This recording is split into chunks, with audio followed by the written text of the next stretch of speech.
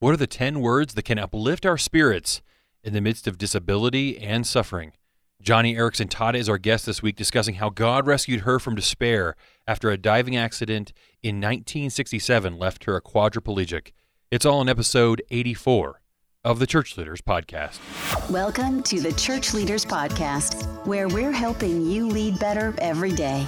And now here's your host, podcasting from scenic Colorado Springs, Colorado, Andrew Hess. Well, thanks for tuning in to episode 84 of the Church Leaders Podcast. I'm Andrew Hess, your host, and this week we're talking with Joni Eareckson Tada. Joni is the founder and CEO of Joni and Friends International Disability Center. She's an international advocate for people with disabilities. After a diving accident in 1967 left her at the age of 17 a quadriplegic in a wheelchair without the use of her hands, she spent the next 2 years rehabilitating and emerging with new skills and a fresh determination to help others in similar situations. On this interview, Joni shares her best advice for pastors and ministry leaders on how we can minister to those with special needs in our congregations and also minister to their families. This is a very powerful interview and a very practical one. And now, here's our conversation with Joni Eareckson Tada. Joni, it is such an honor to have you as our guest on the Church Leaders Podcast today. Thanks so much for being with us. Oh, it's good to be with you, and of course, all the pastors and other Christian leaders listening in. I'm honored to be involved.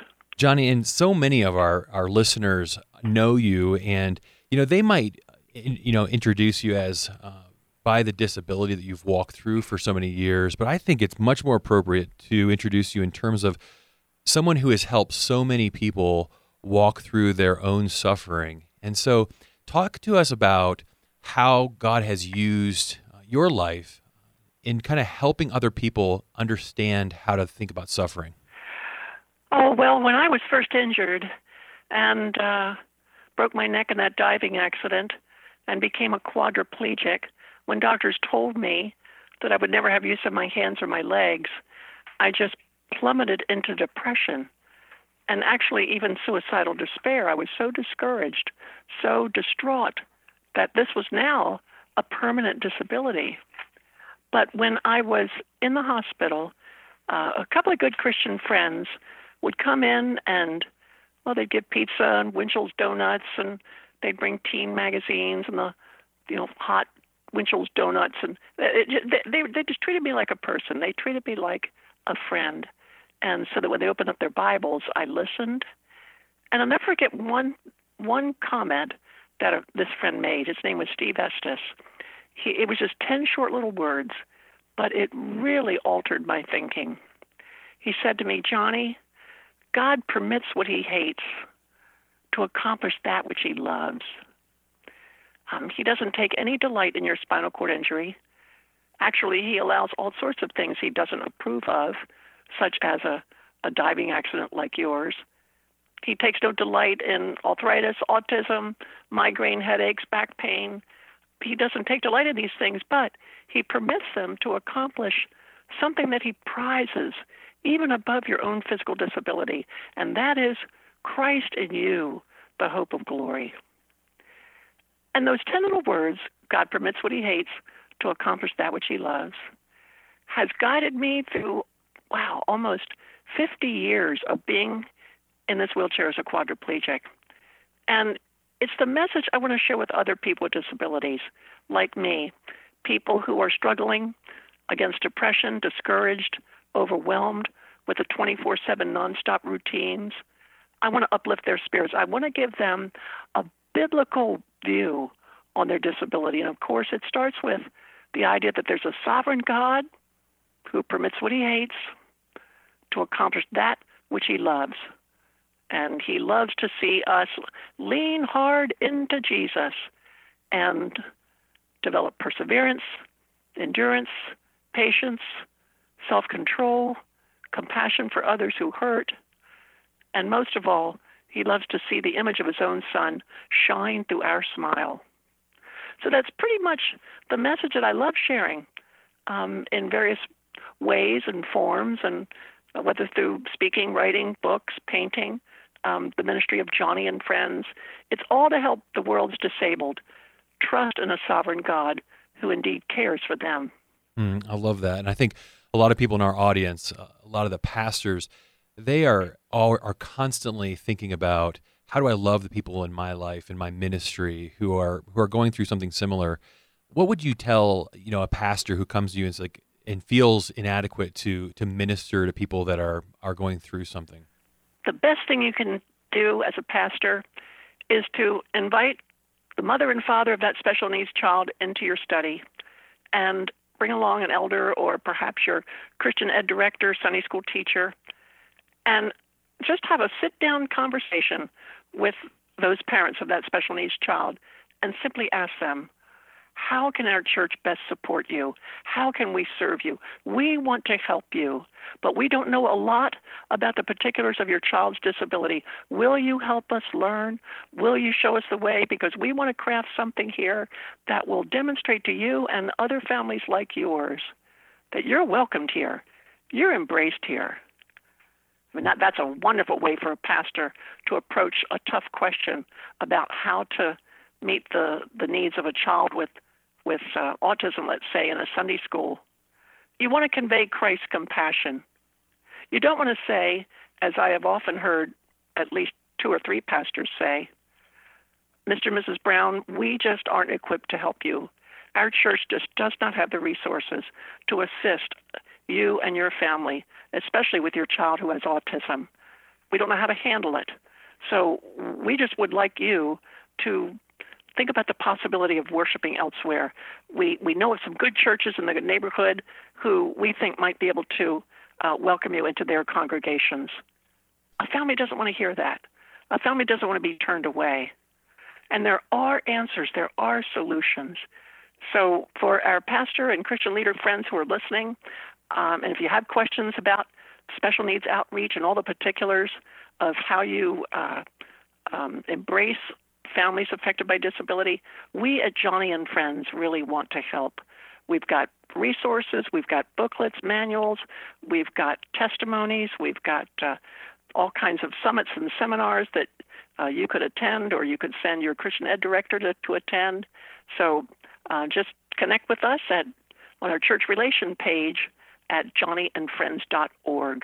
That's JONI and friends.org, and we'll help you get started. Yeah, that's great. We'll also link to that as well in the show notes for this episode.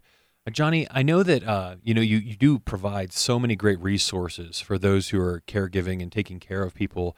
And I know a new resource that you've recently released is the Beyond Suffering Bible. Tell us about kind of where the idea for this Bible came from. Well, let me go back to my own testimony, because I shared with our listening friends up at the top of the hour that I was pretty despairing, pretty depressed after my diving accident in which I broke my neck. And after I went home from the hospital, my depression evolved into a kind of suicidal despair. Every morning for nearly 2 weeks, almost 3 weeks, I would stay in bed. I would tell my sister to close the drapes, turn out the lights, shut my bedroom door, because I hated being paralyzed.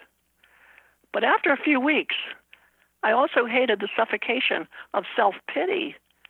I realized, lying in bed there in the dark, that I could not, none of us can live with such hopelessness. And I finally cried out. I said, oh God, if I can't die, then please show me how to live. It was a very short prayer, but I think the Holy Spirit heard me, because the next morning I got out of bed and I decided to face life. My sister pushed me to the living room in my wheelchair and situated me underneath a music stand on which she set my Bible. And clenching a mouthstick between my teeth, I began turning the pages of God's Word. Now, I knew that the Bible contained answers for my plight, but man, I just didn't know where to look. But thankfully, God brought wise Christian friends. One of them I mentioned. His name was Steve Estes. Steve sat alongside me and helped me discover life-transforming principles and precepts I found living bread for my hungry soul. And it's always been my heart's desire to help people like me who struggle. I want to be that Steve Estes. I want to be that wise Christian friend who comes along and provides guidance. And this is why I'm excited about the new Beyond Suffering Bible. It was designed by Joni and Friends in partnership with Tyndale House Publishing, and it is designed to help the reader, especially those affected by disability, those who are overwhelmed by suffering. It's designed to help them grasp God's goodness amidst critical questions about suffering. And so we go into questions about miraculous healing. Why does God heal some and not others? Who sets the world's agenda? Is it the devil or is it God? Because, my goodness, there's so much evil and suffering out there. How do we find help for caregivers? What about parenting children with special needs? What about depression? How do you lift yourself up out of depression? So we put together this Bible, the Beyond Suffering Bible, because it is a fact, it seems, that many Christians wish they could erase the word suffering out of the dictionary. Today's culture of comfort and instant gratification has no patience for suffering, and I think that Christians have bought into the cultural innuendo. Most of us want to drug suffering, escape suffering, divorce it, institutionalize it, surgically exorcise it, do anything but actually live with it. Yet, as the Beyond Suffering Bible underscores, suffering might well be God's choicest tool in shaping the character of Jesus in us. And that's the whole premise behind this new Bible, the Beyond Suffering Bible. I love it. One of the things I wanted to ask you about is I think there's a lot of different understandings of how we process suffering especially in the Christian life. What are some of the errors or kind of misunderstandings that people might have about suffering that you really hope this Bible addresses? Well, I mentioned a moment ago, God permits what he hates to accomplish that which he loves. Now, right there is a large view of God. It means that he's not embarrassed about suffering. He's not afraid to show the, quote, dirty laundry, so to speak. The Bible does not delicately tiptoe around the subject, fearful to mention it. No, the Bible comes right out. And even in Exodus chapter 3, I believe it is, the Lord says, who made the blind? Who made the deaf? Who made those who cannot speak? Is it not I, the Lord, who does these things? Oh, my goodness. And then elsewhere in Isaiah, we hear God say, I am the one who creates calamity. I am the one who, creates light and darkness. And when you think about even the death of Jesus, look at that. God permitted what he hated to accomplish that which he loved. He permitted what he hated, the cruel, gruesome death of his own precious son, involving torture and murder and injustice and treason, all of these things that led up to the cross of Christ. Yet he permitted all of it because he treasured something far above the horrible death of his own son, Jesus. And what is it that he prized so much? Salvation for a world of sinners. Oh, my goodness. The devil may have instigated the crucifixion with all that treason and injustice and murder and torture, but God aborted those devilish schemes to serve his own ends and accomplish his own purposes. And what do you know? The world's worst murder becomes the world's only salvation. Now, right there is a pattern for the rest of us who suffer. Because we as Christians should never think of ourselves as above our master. God shares his joy, his peace, his contentment on his own terms, and some of those terms call for us to, in some measure, suffer as his own son suffered. Perhaps not in the degree or manner, but certainly in attitude. So we who suffer look to Christ and trust that the power that he secured through his death and resurrection is power that will enable us to embrace God in our suffering and discover him to be good. That's what helps me, always looking at Jesus, knowing that the Father was good. He was good in allowing his son to go to the cross because he knew it meant salvation for you, for me. And, oh my goodness, what an expression of God's love for us. What joy. And that Jesus would do it, go through it all for us, is to me absolutely amazing grace. Yeah, I don't know where I heard it, but I love that picture that Jesus knew the suffering that was coming, that a lot of times we don't see the suffering ahead of us, but he knew the suffering that was coming and still embraced it.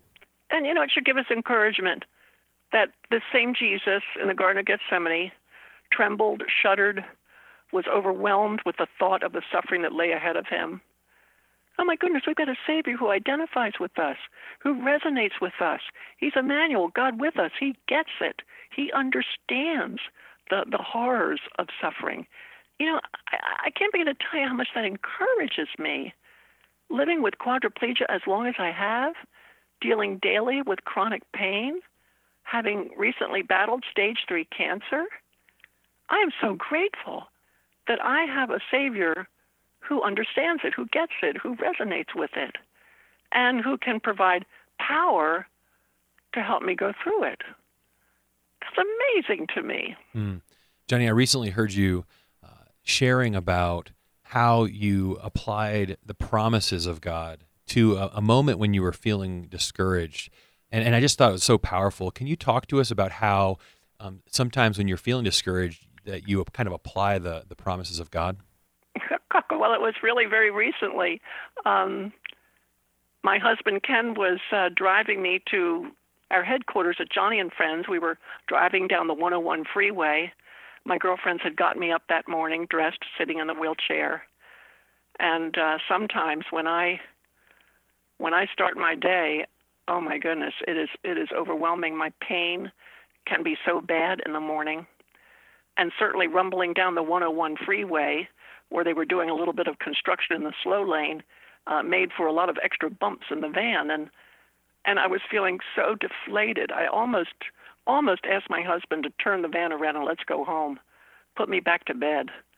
But I can't live that way. I can't turn around and go back. I have to press on, as the Apostle Paul tells us. Strive, reach ahead. And so a verse came to mind as we were driving from Psalm 119, verse 50, where it says, "My comfort in suffering is this, your promises renew my life." And I thought to myself, okay, Lord Jesus, I'm just going to take you at your word, and I'm going to start reciting your promises, believing them, and trusting that you are going to revive my life. This will be my comfort. So here I go. Lord Jesus, you have promised that you'll not leave me nor forsake me. Lord God, you promised that you are my ever-present help in time of trouble. Lord God, you tell me that your grace is sufficient. Jesus, you promise that in the book of Judges you will fight my battles for me. And I just kept going on and on and on. Lord Jesus, you promised that if I cast my cares on you, you care for me. And by the time I got to the headquarters of Joni and Friends, my pain had not gone away, but I had courage. I had strength. I could rise to the occasion. I could show up for work and not turn around and go home and lay in bed. And to me, that was a victory. Just my attitude, just my perspective, just feeling the courage of Christ surge through my weakness was so wonderful. And to me, it was a reminder that God's power is best displayed through human weakness. And so it's why I boast in the affliction and delight in the infirmity and glory in the limitation, because then I know God's power rests on me. And that's a good thing to remember when you're suffering. That is really powerful. I love the way you bring up so many scriptures. Are there scriptures that throughout your life that you've gone to most often that you feel are the most comforting to you? Well, certainly. I love 1 Peter chapter 2, verse 21, where it says that Christ has suffered for us, leaving us an example that we should follow in his steps. I love that I can follow in the steps of Jesus and take up my cross daily and die to the sins that he died for on his cross. I can die to anxiety. I can die to doubts and fears. I can die to worrying about the future. I can die to discouragement and turn to God's promises. I can pick up my cross daily and die to those kinds of things, the things that he died for on my cross. And in that way, I become like him in his death, just like it says in Philippians chapter 3, verses 8 to 10. I want to know the power of the resurrection. I want to know the fellowship of sharing in his sufferings. I want to become like him in his death. Not many people are naturally inclined to want to do that. And yet, that's where true life in Christ blossoms at the cross, when we die to our sins. And so what does God do every single morning? He gives us a heartache, a hardship, a deep disappointment, and it becomes a sheepdog that snaps at our heels and drives us down the road to Calvary, where otherwise we would not be inclined to go, humanly speaking. So I'm grateful for the wheelchair. I'm grateful for the fact that this is the prison that has set me free. And to me, those are the kinds of robust and rigorous thoughts that are so comforting. I think that a lot of people that are listening to this, they might be thinking of somebody in their life that has gone through a significant suffering, and they, if they're honest, they feel guilty that they haven't had to suffer as much as somebody else, and it might even put like a distance between them in that relationship. What would you say to somebody who feels a little guilty that they just haven't had to suffer in their life? Well, if they haven't had to suffer much, then praise the Lord. What a blessing. And what are we supposed to do with blessings from God? We're supposed to pass them on. We're supposed to encourage those who are not as blessed as we are. So if I'm talking to some people today who feel, gee, I feel a little guilty that I don't suffer like she does, well, say hallelujah, amen, and then find a way to make life easier for someone else whose circumstances are far more difficult than yours. I often tell that to people who are depressed. I meet many people who are discouraged about their life circumstances. And, of course, prayer is a big remedy for depression, because we wrestle not against the flesh and blood of migraine headaches and backaches and botched surgeries and kids gone wayward. No, we wrestle against powers and principalities who would love nothing more than to keep us thoroughly depressed in our circumstances. So prayer is a big ingredient to lifting the fog of depression. But there comes a time when I'll tell somebody, you know what? Get up tomorrow morning, take a shower, get dressed, open your front door, and go out into your community to find somebody who's hurting worse than you are and help them. I love that. Help them. I love that. That's a way of passing on the blessing. And I think that's what God would have us to do in our communities. If we're not suffering, then find somebody else who is and make their life a little easier. I love that. I love that advice. And Joni, we're so excited about the ministry, and it's so inspiring to talk to you. We will link to where people can find the Beyond Suffering Bible. But if there was one thing that you hope this Bible can accomplish for people that receive it, what would that be? Oh my goodness, that's a tough question. Well, I'm thinking of the prophet Samuel, who, when the Israelites gained victory over the Philistines, he set up an Ebenezer, and he said, "Thus far the Lord has helped me." I hope people will grab their Bibles, whether it's a Beyond Suffering Bible or whatever special edition of God's Word you might have. And I hope when they're hurting, they will grab that Bible by the binder, hold it high, and say, "Thus far the Lord has helped me." And I have every confidence that because he has done so, he will help me in the future. Let's start living out what we actually believe about the Word of God. And the Beyond Suffering Bible is filled with all kinds of resources, all kinds of profiles, commentaries, all kinds of connection points and study aids that can really help the reader grab a biblical worldview on their own affliction and the goodness of God. So I want to thank you for letting me talk so much about the Beyond Suffering Bible. It is indeed a lifetime achievement for me, and I was so honored when Tyndale asked that I would be its general editor. Not that I have a lot of master's degrees behind my name, no way, but what I do have is under my belt a lot of hardship through many, many years of affliction. And I trust that this Bible not only conveys a high view of God in the midst of suffering, but this Bible will be a wellspring of hope and encouragement to all those who open it up. Well, at Church Leaders, we're really excited to let our audience know about it, and we think it's going to bless a lot of people. So thank you so much for taking time to share with us today, and may God continue to bless your ministry.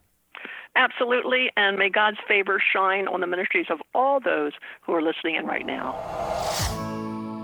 Well, thanks again to Joni Eareckson Tada for joining us this week as our special guest on the Church Leaders Podcast. If you enjoyed this episode, take a few minutes to subscribe, rate, and review us on iTunes, and consider sending this episode to somebody you know who might benefit from listening to it. Also, be sure to download the show notes for this episode and every episode at churchleaders.com/podcast. In the show notes, we always include resources mentioned in the show and links to some of our guest top content on churchleaders.com. As always, if you have ideas for how we can improve this podcast or guests that you'd love to hear us talk to, email us directly at podcast@churchleaders.com. Thanks for listening, and we'll see you again next week. You've been listening to the Church Leaders Podcast. For articles, videos, and free resources that will help you lead better every day, visit our website, churchleaders.com. Thanks for listening.